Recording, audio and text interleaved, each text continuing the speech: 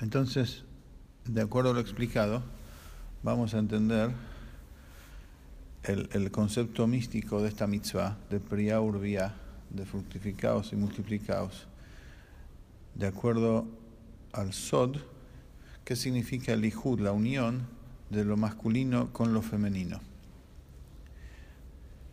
Tenemos que saber que el Ijud, esta unión, ya aparece, ya está principalmente lemala, en lo alto, en las Neyamot. Las Neyamot se unen, como es sabido, en relación a Abraham y Sara. El Pasuk dice acerca de ellos, Etan Nefesh Asher Asu Harán, las almas que ellos hicieron en Harán. Dice que hicieron significa que hacían almas, o sea que ellos daban a luz las almas de los conversos, de los Geirim. Lo que no es así en relación a los Malachim, que no existe en ellos esta unión.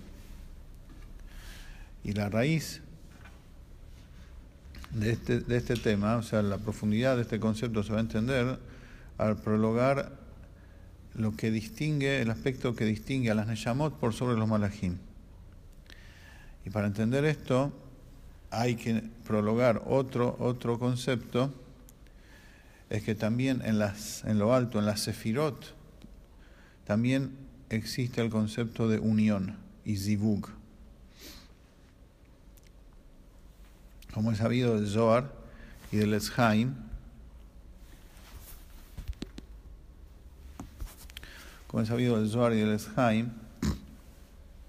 ahí dice que se unen las Sefirot de Jochma con Binah y las Sefirot de las Midot con Malhut. El primero se llama Ijud Avo, es el Roshet de Bot de Abba Beima, Jochma y Binah.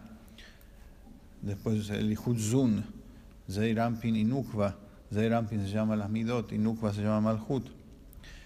Que de esa unión de las Sefirot nacieron las Neyamot y los Malachim. Esto pasa en el mundo de Atzilut.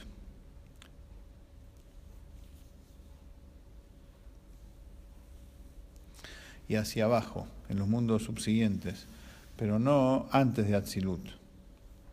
Como es sabido que en Atik, ahí donde están incluidas en un punto todas las Sefirot, ahí no hay aspecto masculino y faceta femenina.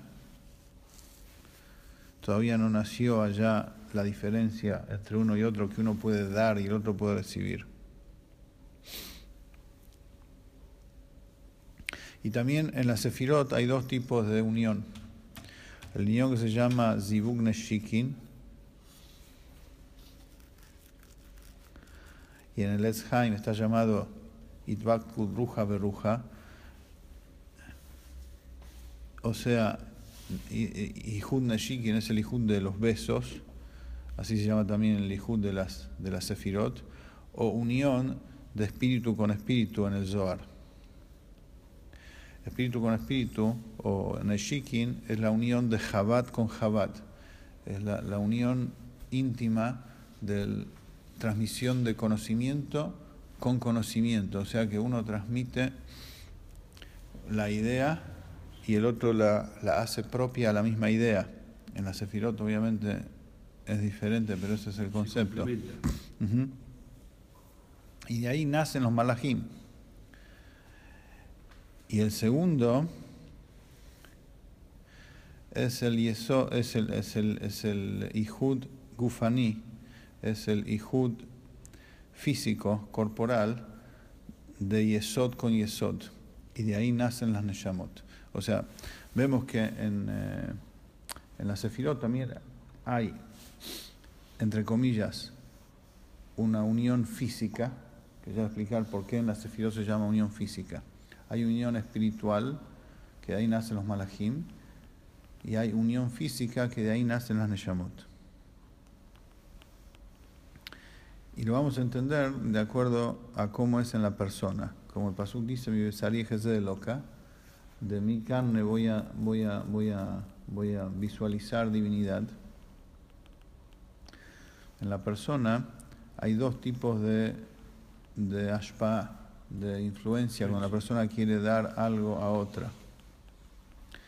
Una es la unión física, o sea que literalmente el Zahar, el hombre, le da la tipa, la gota a la mujer.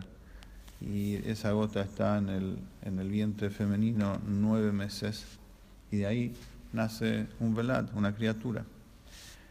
Y la segunda forma de ashpa'ah es ashpa'at sechel mi Rab le talmid. Cuando el Rab le da sechel, una idea al talmid, a su alumno. La tipá física también viene del moahav, también viene del cerebro paterno, así como el sechel viene de allí, del cerebro también.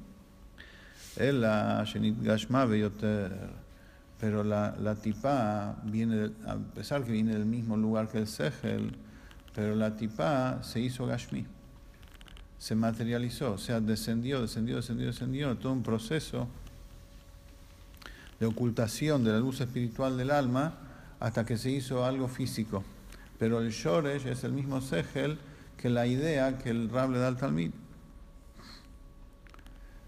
Más todavía dice acá, no solamente el mismo sechel, behemet shorshay oternale, el shoresh de la tipá en el sechel mismo es más profundo, más alto que la idea que el Rab le da al talmid.